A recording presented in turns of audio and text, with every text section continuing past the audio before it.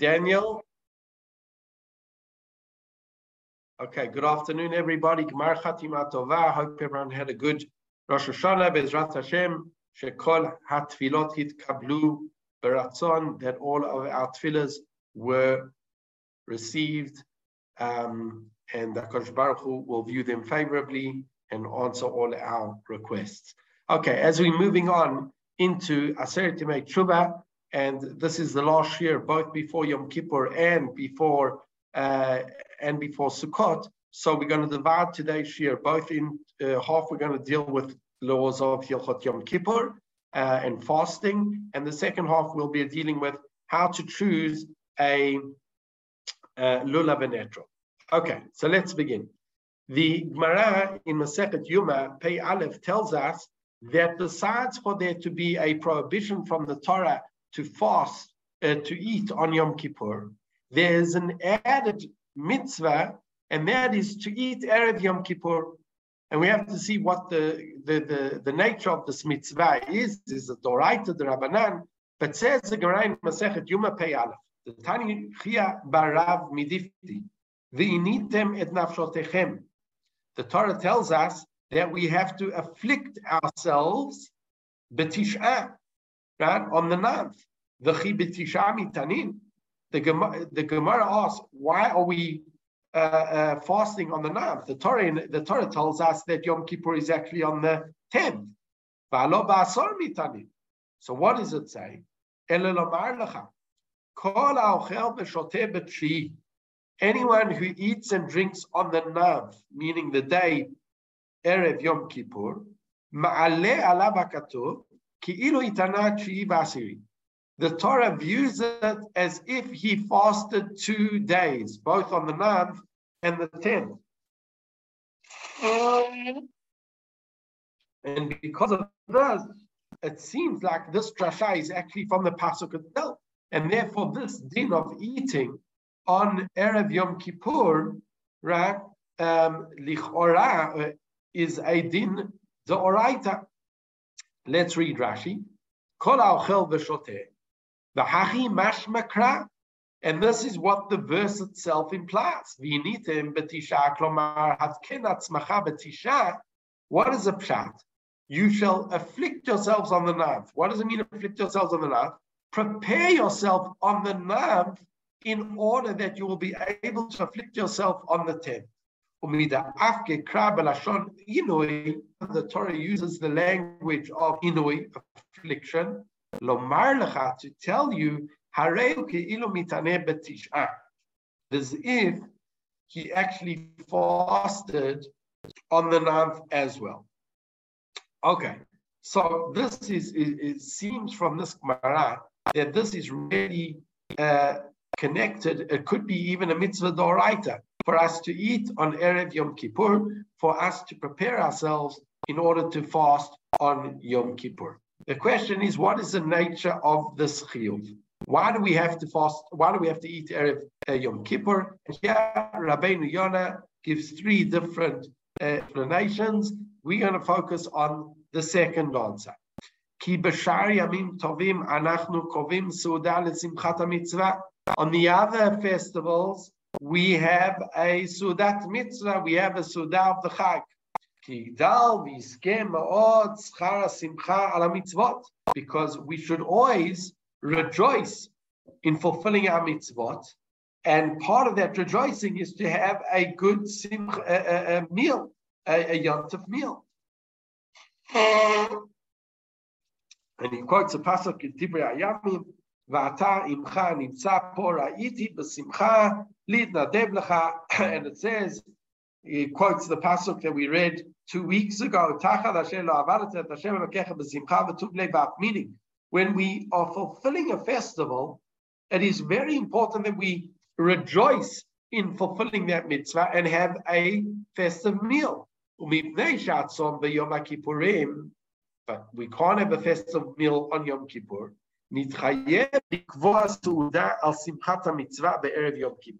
And therefore, we are obligated to establish a meal Erev Yom Kippur.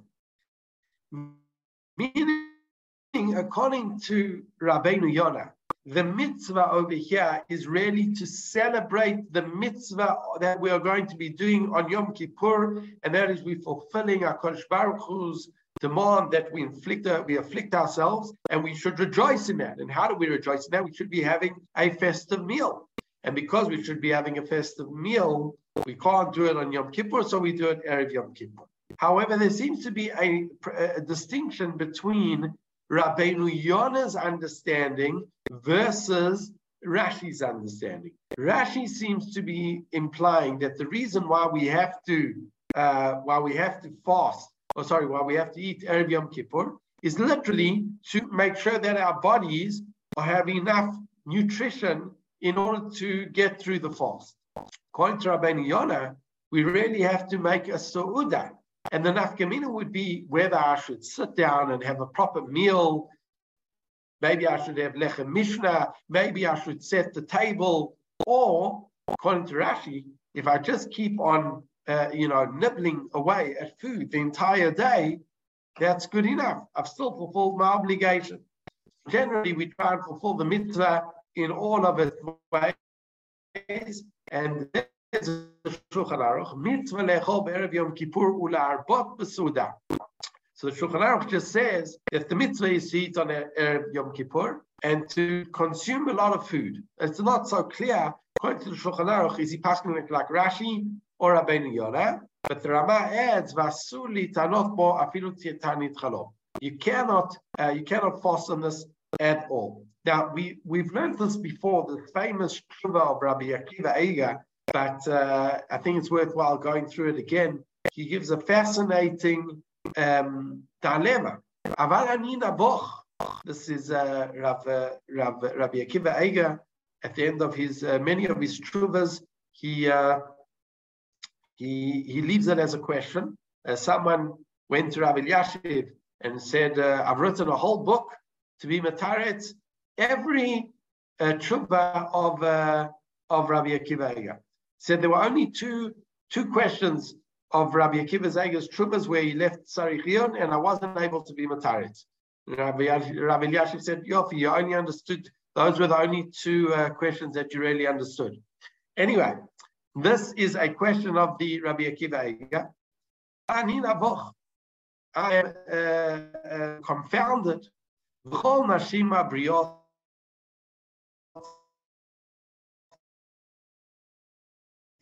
if they are obligated to eat Erev Yom Kippur. Why is that? Perhaps this is a positive time-bound mitzvah, and that should be exempt. Or no, or do we say no?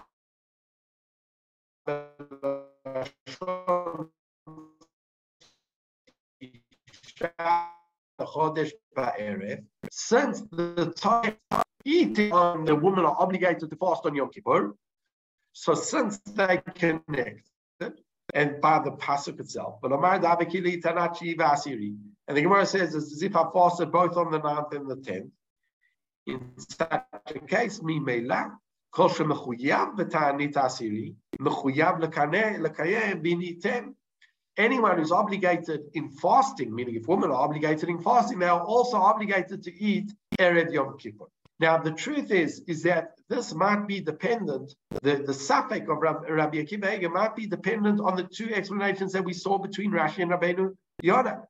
According to Rashi, the whole purpose of the obligation to eat Erev Yom Kippur is why? In order to be able to have enough nutrition to get through the fast. Okay, so if women are also going to be, according to Rabbeinu Yonah, this is really a sudata chag that we couldn't have during Yom Kippur. So therefore, we should have it Erev Yom Kippur. If it's a sudat chag, that sounds like it's not really connected to the fast, and it's a time-bound mitzvah. Maybe that would be exempt regarding that. So the suffix of Rabbi Akiva Eiger seems to be perhaps connected to the two reasons that we saw between Rabbeinu Yonah and Rashi. However, his grandson, the Ktav Sofer was the son of the Khatam Sofer, and the Khatam Sofer was the son-in-law of Rabbi Akiva Eiger. What people don't know is that the Khatam Sofer was only younger than his father-in-law by 1 year. You know, he was only younger than him by 1 year, meaning the Khatam Sofer, although he's really the grandson of Rabbi Akiva Eiger, in terms of his age, he could very well be his son. Anyway, he said as follows: Shavti v'ra'iti de mechuyevet isha b'mitzvah zo mitrei taimen. So after he brings his grandfather Safek, he says, I'm certain that women are obligated in eating Erev Yom Kippur for 2 reasons. Chada, firstly, kevan denafkan lan mitzvah zo mitisha lechodesh be'erev kol ha'chodeshi kilo mitane b'tshi v'asiri. The Torah connected the two and said anyone who eats on the 9th is as if he's fasted on the 9th and the 10th. Anyone who's obligated to fast is also obligated to eat. Because a person who is eating is really considered as if he's fasting. And therefore it's like connecting the dinim of Shamor v'Zachor. We know that women are obligated that they cannot break Shabbos. So one could argue, okay, that's the negative commandment. But the positive commandments of, let's say, saying Kiddush, that is a time-bound mitzvah. Maybe women don't have to hear Kiddush.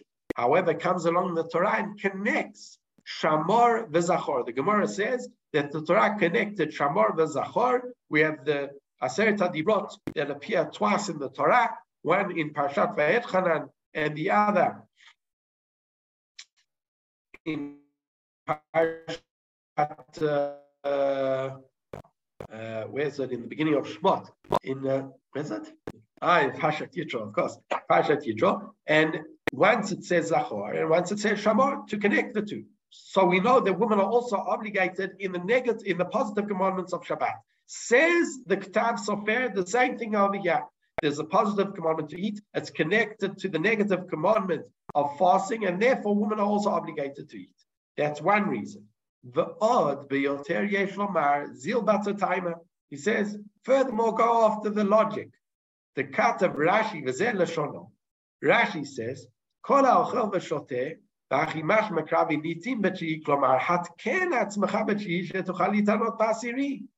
you have to prepare yourself, says Rashi, in order that you are able to fast on the 10th.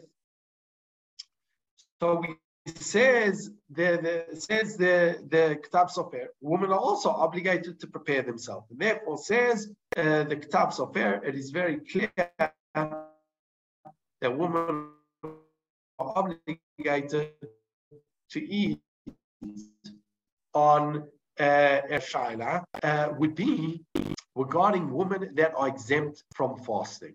Let's say a woman's just given birth and she doesn't have to fast. So if she doesn't have to fast, is there still a mitzvah for her to eat? If we say that it's in order to help a person fast, so she's not going to fast, so then she doesn't have a mitzvah to eat. If we say they connected in some way, therefore, even though practically she's not fasting, but she's still mechuyab in principle to fast, and therefore what she can fulfill, which is the eating the day before, maybe she is still obligated. So that's an interesting discussion that we will we'll leave for now. Okay, let us moving on to the next.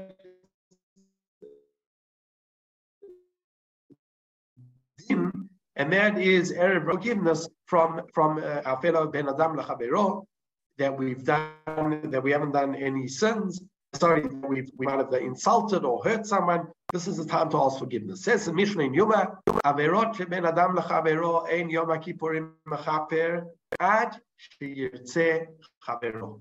That sins between people, Ben Adam L'Chavero, Yom Kippur doesn't help. This is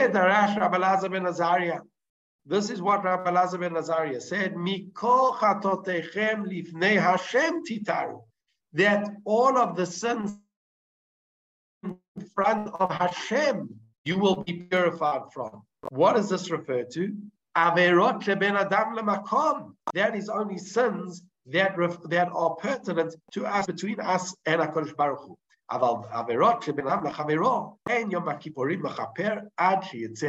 We have to go and appease our friends, our neighbors, our family, and that is why it's very critical that before Yom Kippur, this is the time to go and ask forgiveness from anyone that we might have slighted, upset in any way during the year. Okay, I'm going to leave the next section because we've dealt with it in the past. It's just a discussion whether a person, let's say a person paid damage, you damaged someone's car, you had an accident and you rammed someone's car. And now you have to pay the bill. What's the bill? It costs 2,000 shekels to repair the car. You have to pay it. The question is, do you still have to ask forgiveness from that person or not? And this seems to be a contradiction within the Shita of the Rambam. And we're not going to go through it, but we're going to leave it outside. There are different explanations say that according to the Rambam, let's just read the Lechem Mishnah. Although the Rambam in Hilchot Tshuva katav Rabbeinu da gozel et chavero no mitkaper lo elim ken yirtze lenigzal v'yifayef soto, that if a person steals from someone else, he is not going to get kapara until he appeases the person who he stole from, right? Even though he's already returned the object that he stole. So why is it that in another place the Rambam seemed to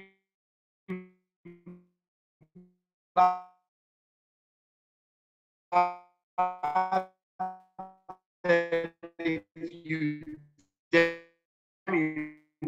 you ram this hezek אלה שהזיק לו למזיק לו בהנאה ממנו לא נצטרך כל כך הנזק כמו הנגזל. Says the Lechem Mishnah. There are two types of ways in which we can hurt people. One is when we can cause them ogmat nefesh, when we steal from them, and one is not ogmat nefesh. I didn't intend to get any benefit. I made a mistake. I was reversing and my car went into the neighbor. If I pay as long as I repay that, according to the Lechem Mishnah, I don't need to ask forgiveness more than that. However, if I try to get benefit by stealing or doing something to the other party, that is when the Rambam says, even though I've repaid the stolen object, I would still need to go ahead and ask forgiveness from that person. This is also brought down in the Shulchan Aruch that averot sheben adam lechavero en Yom Kippurim mechaper ad sheyafaiseru. That Yom Kippur is not going to help us between sins between people, and therefore we need to appease all those who we have upset.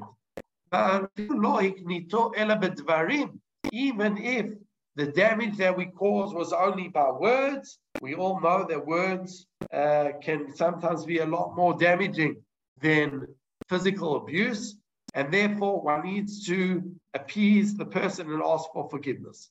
And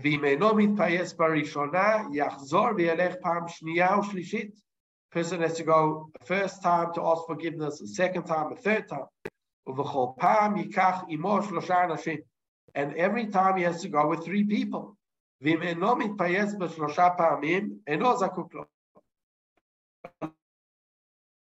After 3 times you come to ask forgiveness, if you went to ask forgiveness and the person didn't forgive, you're now patur.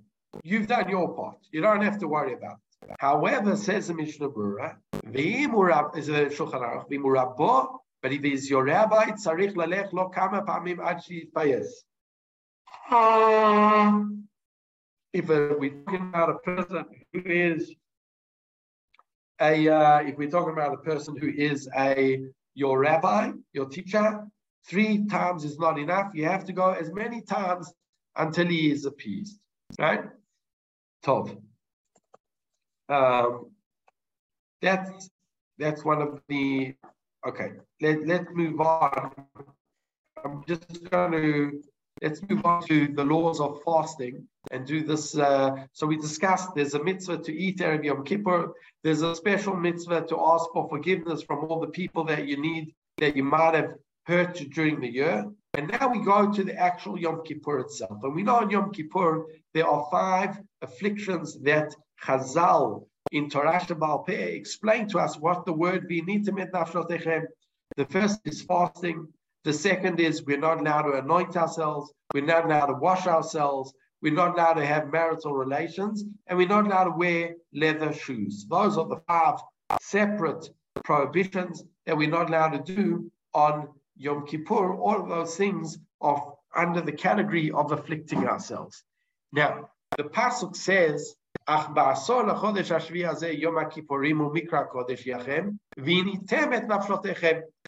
And you have to afflict your souls.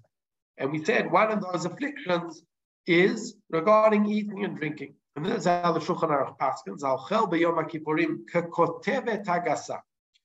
Usually, whenever we talk about eating, we talk about a kazayit. Here on Yom Kippur, in order for a person to get karet, Al-Chel b'Yom Kippurim kekotevet hagasa, a large date, which is bigger than a kazayit, chayav. V'hu pachot mikabeit ma'at. So it's slightly less than an egg, but more than an olive. V'shiur zeh shaveh l'chol adam bein le'nanas bein le'og melech habashar. And this size for solid foods is the same regarding all people, whether you're a giant like Og or whether you are a midget. Doesn't make a difference. This would be the same amount in order for a person to be chayav karet. If he eats less than that, it's still an isur doraita. Still an isur doraita, because we say that chazal eats terufe, that even if a person eats a little by little, although he hasn't transgressed the isur doraita with the punishment of karet, he still transgresses an isur doraita. And this is the famous machloket between Rabbi Yochanan and Reish Lakish, where we paskin like Rabbi Yochanan, Chatzi shiur asur minha Torah, that half of the amount of what you, doesn't necessarily be half, anything, any amount is still asur from the Torah. Now, says the Gemara, says the Shulchan Aruch says explicitly, that we need a date, a big date, this is for the Torah violation of karet, punishment of karet. But there still is a transgression, and we put in brackets in English, a Torah violation if a person would eat anything on Yom Kippur. What about some exceptional cases? So the first exceptional case that we have is regarding a pregnant woman. And here we'll just let's leave pregnant woman and just go to sick people, because we're not going to be able to cover everything. I also want to try and do Hilchot Arba Minim. So let me just go to a sick person. Yeah, the Gemara says, source number 33, Choleh, for a sick person. We go to the expert doctors. If the expert tell us he needs to eat, we say the person should eat. But if they aren't experts, we say that the sick person himself says he needs to eat. We give him to eat until he says, okay, that's enough. I don't need to eat anymore. And this is brought down in halacha. The Shulchan Aruch rules in Tafresh Yudchet, Choleh shetzarich le'echol, a sick person that needs to eat. If there's an expert doctor, afilu oved kochavim, even if he's non-Jewish, shomer im lo yachilu oto efshar sheyachaber alav acholi v'yistaken. If he doesn't eat, it could be that his sickness might worsen and he will be in danger. We go according to the doctor and we feed that person. And And definitely the doctor says he might die, meaning even if the doctor just says that this critically sick person might get worse, that is enough for us to tell him he should eat on Yom Kippur. Furthermore,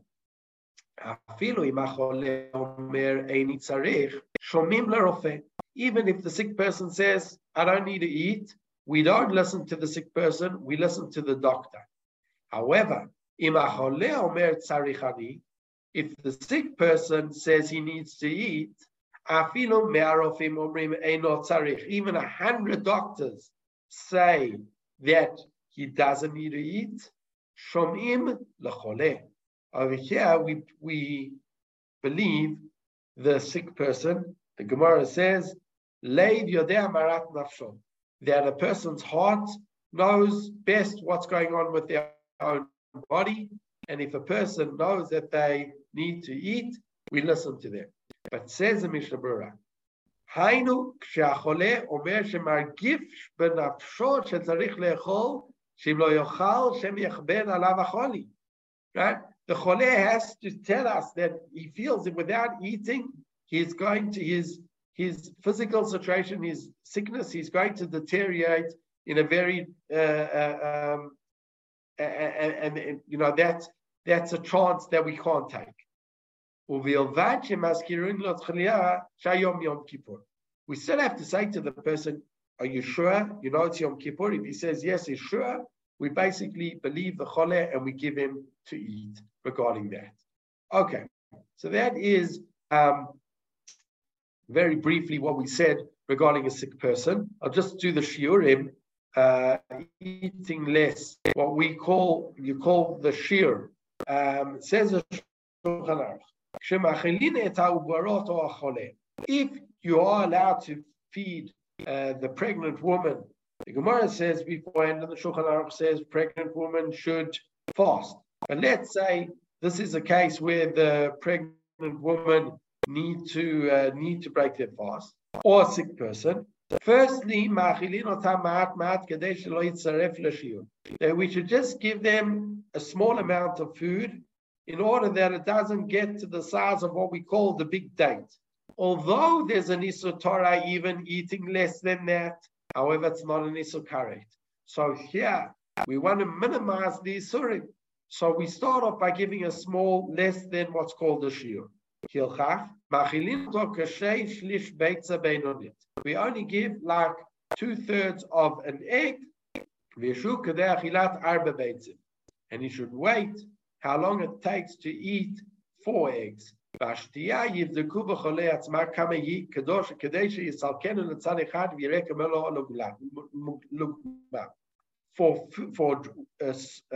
liquids, the shiur is very, very personal. It's subjective. We ask a sick person before Yom Kippur to fill their one cheekful, like this, and that is the amount that they should drink, slightly less than that cheekful, in order, that's called the less than the shiur. So that's also what they should be drinking, that amount. Preferably a person should actually measure it, Erev Yom Kippur, and that's the amount they know, that they should drink slightly less than that every 9 minutes. If they need to, they can drink quicker. If they need to, then they can drink. So the question is, when would you think that you need to drink? If you're drinking like almost a quarter of a cup every 9 minutes, after about 2 hours, a person should be quite very hydrated. So, Bedidi Hava with me, my wife, she was pregnant, and the Rav told us that she can fast, and she fasted with twins. And I came back just before Ne'ilah. I kept on coming and checking on her the whole time. And just before Ne'ilah, she started having contractions. I ran to get the doctor, and the doctor said she has to drink, and she couldn't do these shiurim because I said, she said she really didn't want to drink. There was literally 50 minutes left till the end of Yom Kippur. She said, I fasted the whole time. I'll wait. He said, if you wait, chas v'sholem, the contractions are going to become stronger. So she said she'll drink in shiurim. And the doctor said, no, shiurim are not going to help. She had to drink 2 very, very large glasses of orange juice. I remember the doctor poured a huge glass. She had to drink it. He poured another huge glass and she had to drink it. So that's when the shiurim, so there's certain times where you can't wait. And when you can't wait, so you have to drink straight away or eat straight away. But if you can wait, obviously it's best to wait as much as possible in the interims, so at least you don't eat a shiur, which we said is possibly a chiyuv karet. Okay. That is, we've summarized very briefly some major halachot regarding the laws of Yom Kippur. Let's move on very briefly for the next half an hour or so to learn a bit of the halachot of the Arba Minim. We know that straight after Yom Kippur, there's a mitzvah to busy oneself with buying the lulav, buying the etrog, and building the sukkah. In fact, the Gemara says that these are days that we don't even have time to sin because we're so busy doing our mitzvot, running after trying to do these things. So it's a big bracha. So when a person's going to choose their lulav and etrog, what should they be looking out for? So we'll see how much we can get through. Let's begin. The Torah in Vayikra says, "Ulkachtem lachem bayom harishon."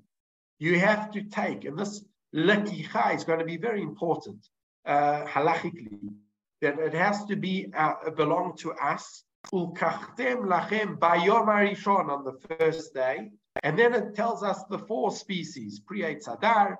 We have to have the citron, the etrog, kapot marim, what we know is the lulav, anaf, eitz avot, right? And we also then have to have the what they call the willows, and then we have the the hadassim, and also we then have the willows, the arvei nachal. So you take all of these 4. V'samachtem lifnei Hashem Elokechem shiva yamim, and these are, the mitzvah is for all 7 days. However, the mitzvah is only for all 7 days in front of Hashem. Where is in front of Hashem? In the Beit HaMikdash.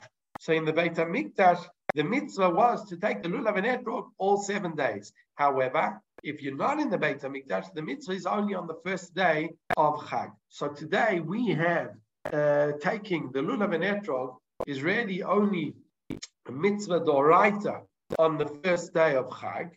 The rest of the days, it's only a mitzvah midrabanan. And we're going to see that there are going to be certain conditions and requirements that are only on the first day as opposed to the rest. Okay, let's see. Let's go on to the halachot specifically of the lulav.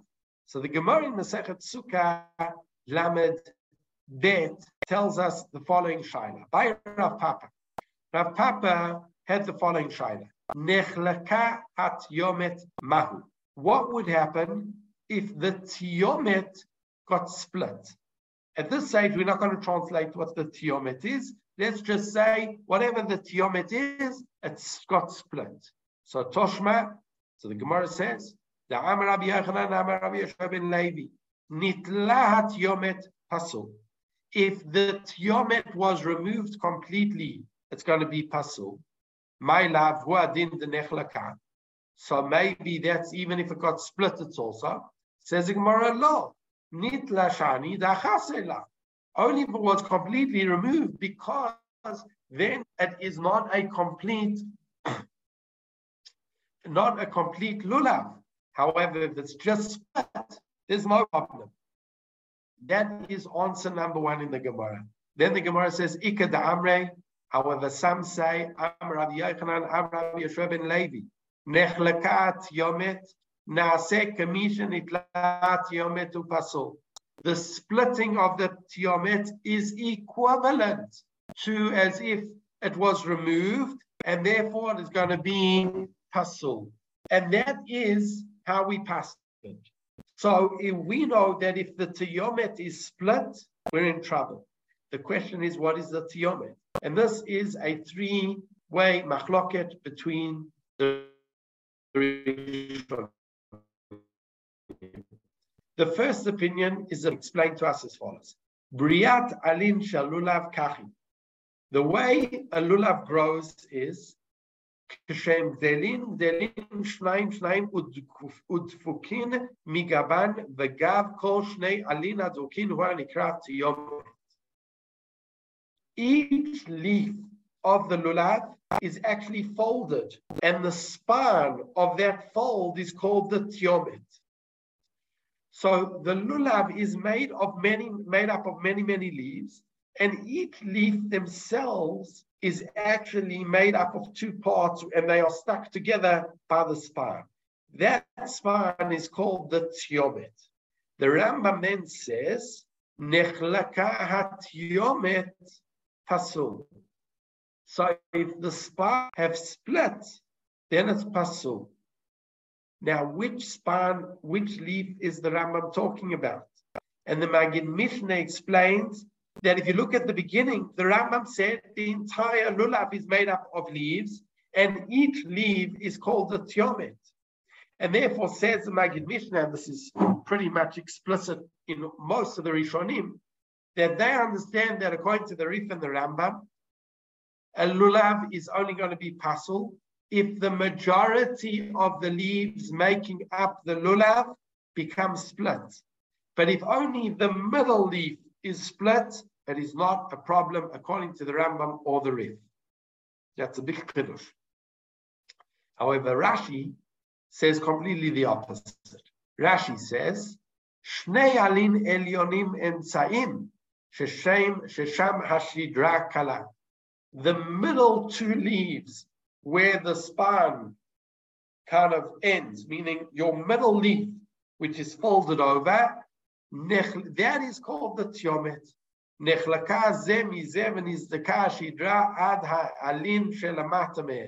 And what does it mean, nechlaka tiomet? That the middle leaf is split until it reaches the lower leaves below it. So this is a huge practical ramification, whether we pass it like the Rambam or Rashi. According to the Rambam, even if I have my middle leaf split, I don't have to worry about it, because the majority of the leaves of my lulav are not split. According to Rashi, as long as the middle leaf is split, I'm in trouble. The Ritva adds and says as follows: V'yesh lomar, within Chitat Rashi, k'shenechlaka ruba, when we say that the middle leaf is a problem, when the majority of the middle leaf has been split, aval nistak miuto, but if it's just cut a little bit, split a little bit at the top, daim rosho kasher ad the avid kehemnik. It is permitted until it looks like a fork, meaning it's split so far that the two sides are hanging down into two different directions. And then says the Ritva, even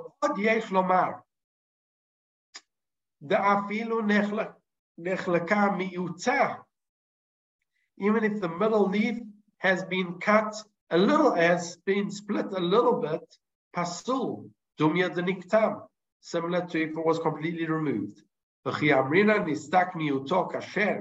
when we said that if it was split down, it's still kosher, that is when it's going horizontal.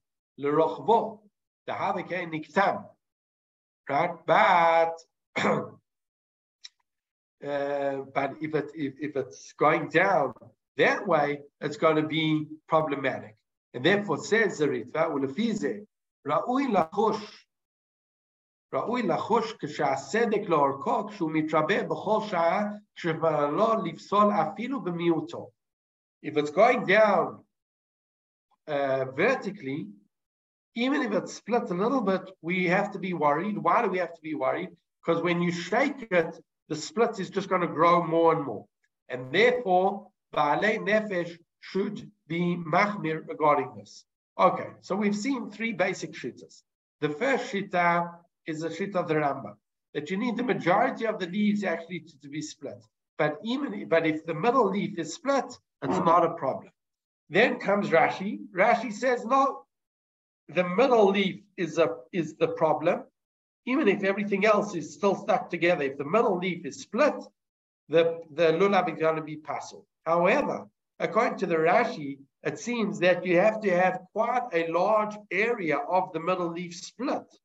And then you have the third opinion of the Ritva, who basically says that a Baal Nefesh should be machmir even for a little bit because it's going to grow. How do we paskin? How does the Shulchan Aruch and the Ramah paskin?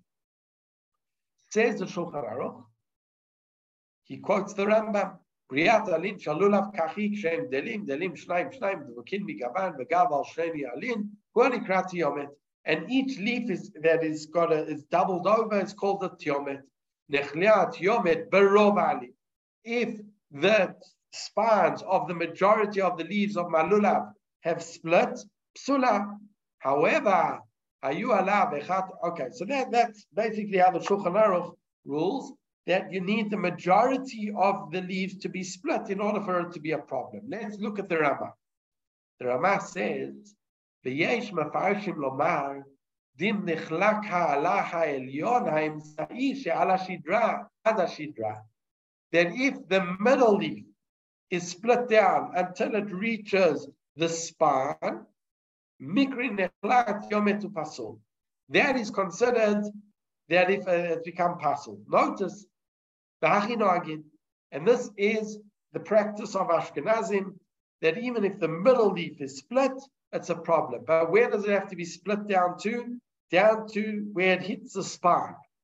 Mi'ulechatchila mitzvah mina mufcha noagin litol lulav shelo nechlak ha'elyon klal. Lechatchila, one should try to take a lulav that isn't split at all, because there are some who are machmir. This was the opinion of the Ritva, who said that if it was even slightly split, it's going to be a problem. And if also, okay, if it's not doubled over from the way when it started growing, it's also a problem. Now, so let's just summarize. The Shulchan Aruch paskins like the Rambam. Basically, as long as the majority of leaves aren't split, you don't have a problem.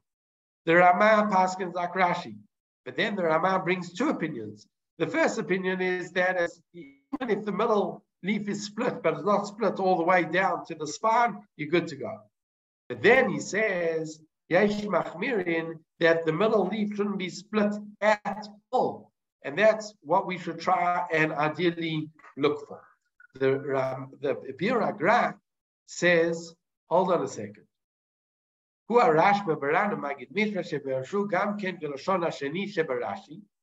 The second explanation in the Rashi. So let's skip that.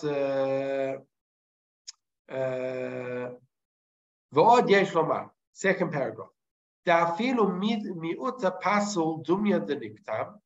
Right? Even if it was slightly split, it's going to be pasul. And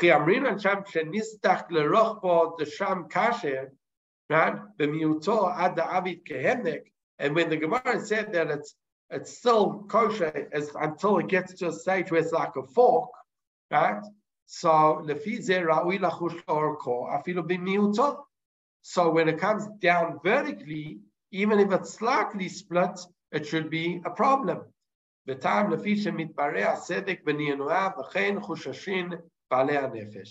the Vilna Gaon basically says that we should try and make sure that there's no split at all. At all. However, the Mishnah Berurah brings a very important psak. Mishnah Berurah says, "Ayen bebira grashi skim ladina yesh lachmir berubo the bechol psul rubo kukulo va'al miktzato ein lachmir klal." He explains that when the Gra said you got to be machmir, he was being machmir for the majority of the tiomet not to be split. But as long as it's a minority, then there's no read, according to the Vilna Gaon, to be machmir at all. Right? And this is also opinion of the Taz. The Taz says, if we bring the Taz, yeah, here's the Taz. The Taz says וכיוון זה אינו פוסל נראה דאף בשיר פחות מטפח אין שום סברה להחמיר. The Taz says if it's less than a tefach, you don't need to be worried about it. בפרט שרוב הפוסקים סבירים לדאין לעליה אמצעי חומרה בזה. Since the majority of Rishonim didn't agree with Rashi, they held like the Rambam and the Rif, that there's no extra chumrah regarding the middle leaf. And therefore says the Taz, if it's less than a tefach, bichlal, you don't need to worry about it. On the other hand, the Chaya Adam says that lechatchila, a person when he's choosing his lulav, there shouldn't be a split at all. So bottom line is that if a person has a lulav, preferably you should check that it's not split. If it's split a little bit, you don't need to worry about it. If it's split up to a tefach, then you need to worry about it. At least for Ashkenazim, lechatchila, one shouldn't take that. But Yeved, one can be somech on it, but definitely not lechatchila. But less than a tefach, most poskim say you don't need to worry about it. And that seems to be the psak of most of the achronim, that lechatchila, yes, we should try and get a closed lulav, but as long as it's less than a tefach, you don't really have to worry about it. Now, there is a machloket between the different poskim. What is the problem if it is split? And I'll just say it outside beforehand, and then we'll see some of it inside. There could be two possible problems with all of the four species. One problem is that it's not hadar, it's not beautiful. Anything like the blemishes that we'll see, or I'm not sure we'll get to it, regarding the etrog, a lot of the problems is that it's no longer hadar. If it's no longer beautiful, that requirement of the four species to be beautiful is a requirement lichora for all 7 days. And therefore, if it's a problem, even on day 2, it's going to passel my lulav or my etrog or my hadas, etc. However, there could be another problem. And the other problem is not hadar. The other problem is that it's not shalem or lekichat tamah. That obligation of lekichat tamah, of shleimut, is a specific problem for the first day of Yom Tov. But first day, and if you're in Chutzar, it's also the second day. But in Eretz Yisrael, from second day, Chol HaMoed, if the problem was only a problem of shleimut and lekichat tamah, the etrog or the lulav would still be okay. Now, this is a machloket between the Mechlachat Yomet. Is this a din in hadar, according to Tosfot, or according to the Yereim, it's a din in shleimut? Let's see the opposite. According to Tosfot, it's shleimut. According to the Yereim, it's hadar. The Magen Avraham Paskin, v'ita b'Yerushalmi, niktam ein ze hadar, v'im kein pasul kol shiva. And if it was severed, it's not considered hadar anymore, and therefore the psul is going to be for all 7 days. V'chein katav Rabbeinu Yerucham kol ha'psulim psulim kol shiva mipnei she'ein lo hadar chutz minizdak v'nechlakat yomet the psulin mishum lekichat tamah. So here says the Yereim that nechlakat yomet is a problem of lekichat tamah, which is only a problem on day 1. But on the other days, it's not a problem. And however, that is only according to the Yereim. Tosfot argues. Tosfot says it's a problem mishum hadar. But the Magen Avraham paskins like the Yereim. And therefore, vadai, on the second day of Yom Tov, you don't have to worry about if your lulav starts separating. Lichora, the whole problem of nechlakat yomet is a problem of lekichat tamah. So we wouldn't have the problem on the second during Chol HaMoed if that would be a problem. Okay. Let us do one halacha of the etrog before we have to go.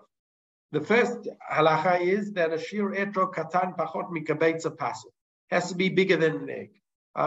Very rarely do you ever see an etrog smaller than an egg. And therefore, this halacha is one of the easy halachot to get around when dealing with an etrog. Now there's a second din, and that is the problem of a grafted etrog. The grafted etrog basically is the etrog tree is a citrus tree that it's very weak. So what they started doing was they started grafting it on another tree, and the trunk of the tree was strong, but it was still a citrus fruit, it was still an etrog tree. The problem is that a grafted tree, according to most poskim, is pasul. So now the question is, what is the status of an etrog? How do you know if it comes from a grafted etrog tree or a non-grafted etrog tree? And the Mishnah Berurah tells us, there are three signs to know whether this is grafted or not. The first is that a grafted etrog tree will look like a lemon, meaning the skin is quite smooth, whereas an etrog generally has bumps all over it. So that's the first way to work out whether this tree has been grafted or not.